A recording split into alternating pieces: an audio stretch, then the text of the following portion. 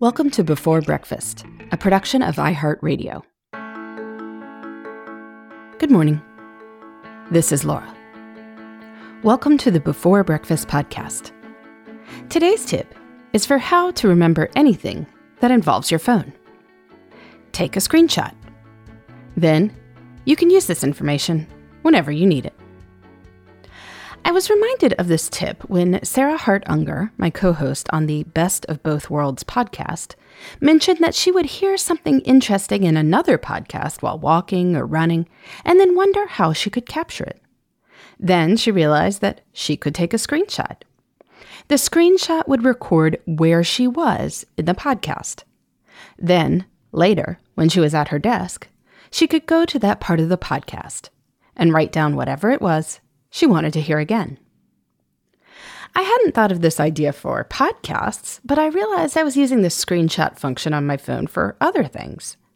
For instance, I review a reasonable number of books.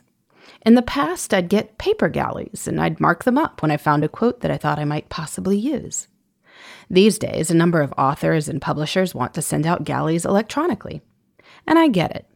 No paper, no shipping, quicker, and better for the earth. But I really struggle to take notes on anything electronic. I'd be reading on my phone, but then have to find paper to write something down, which seemed like a high bar for a long quote I wasn't sure I was going to use anyway. Then I realized I could take a screenshot of whatever page I found the cool quote on.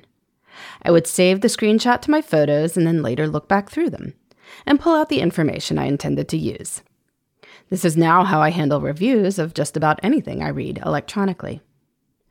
I also use screenshots pretty liberally for design ideas. I'm working with a designer to renovate the new to us, but very old house that my husband and I just bought. I know people create Pinterest boards or house pages, but I was finding a lot of stuff on Instagram and just struggling with transferring it all over. So I realized I could take screenshots and email them to the designer. Problem solved. Taking a screenshot works for anything you want to remember but can't fully process now. If I am doing research on my phone for an article and come across a study, I'll take a screenshot of the title, author, and journal. With that information, I know I'll be able to Google it successfully later. Now, of course, I can obviously email a link to myself too, and we've certainly talked about that on this program. But I've found that the screenshot is good for stuff that I'm not 100% sure I'm going to use or when I'm capturing a lot of stuff. Because when I process my email, I'm doing everything as I go through my inbox, and it's going to annoy me to have links to different articles in very different spots on my inbox. A saved set of screenshots, on the other hand, can sit there until I plan to work on that particular project. Plus, as Sarah, my podcast co-host, noticed, the screenshot function is great for things that are fleeting or that happen while you're out on the go. You may think you're going to remember something really cool that happened 2 minutes and 47 seconds into a podcast, but you know what? You are never going to remember that. So today, if there's something that you do want to remember later, take a screenshot. That way you don't have to rely on your brain, which is good, because your brain is probably too busy for stuff like that. In the meantime, this is Laura. Thanks for listening. And here's to making the most of our time.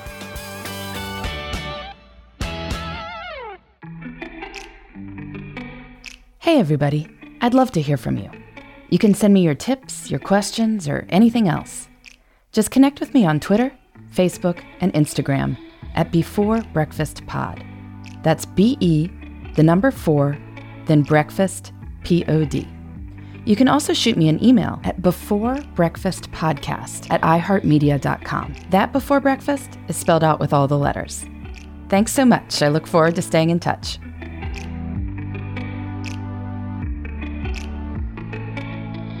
Before Breakfast is a production of iHeartRadio. For more podcasts from iHeartRadio, visit the iHeartRadio app, Apple Podcasts, or wherever you listen to your favorite shows.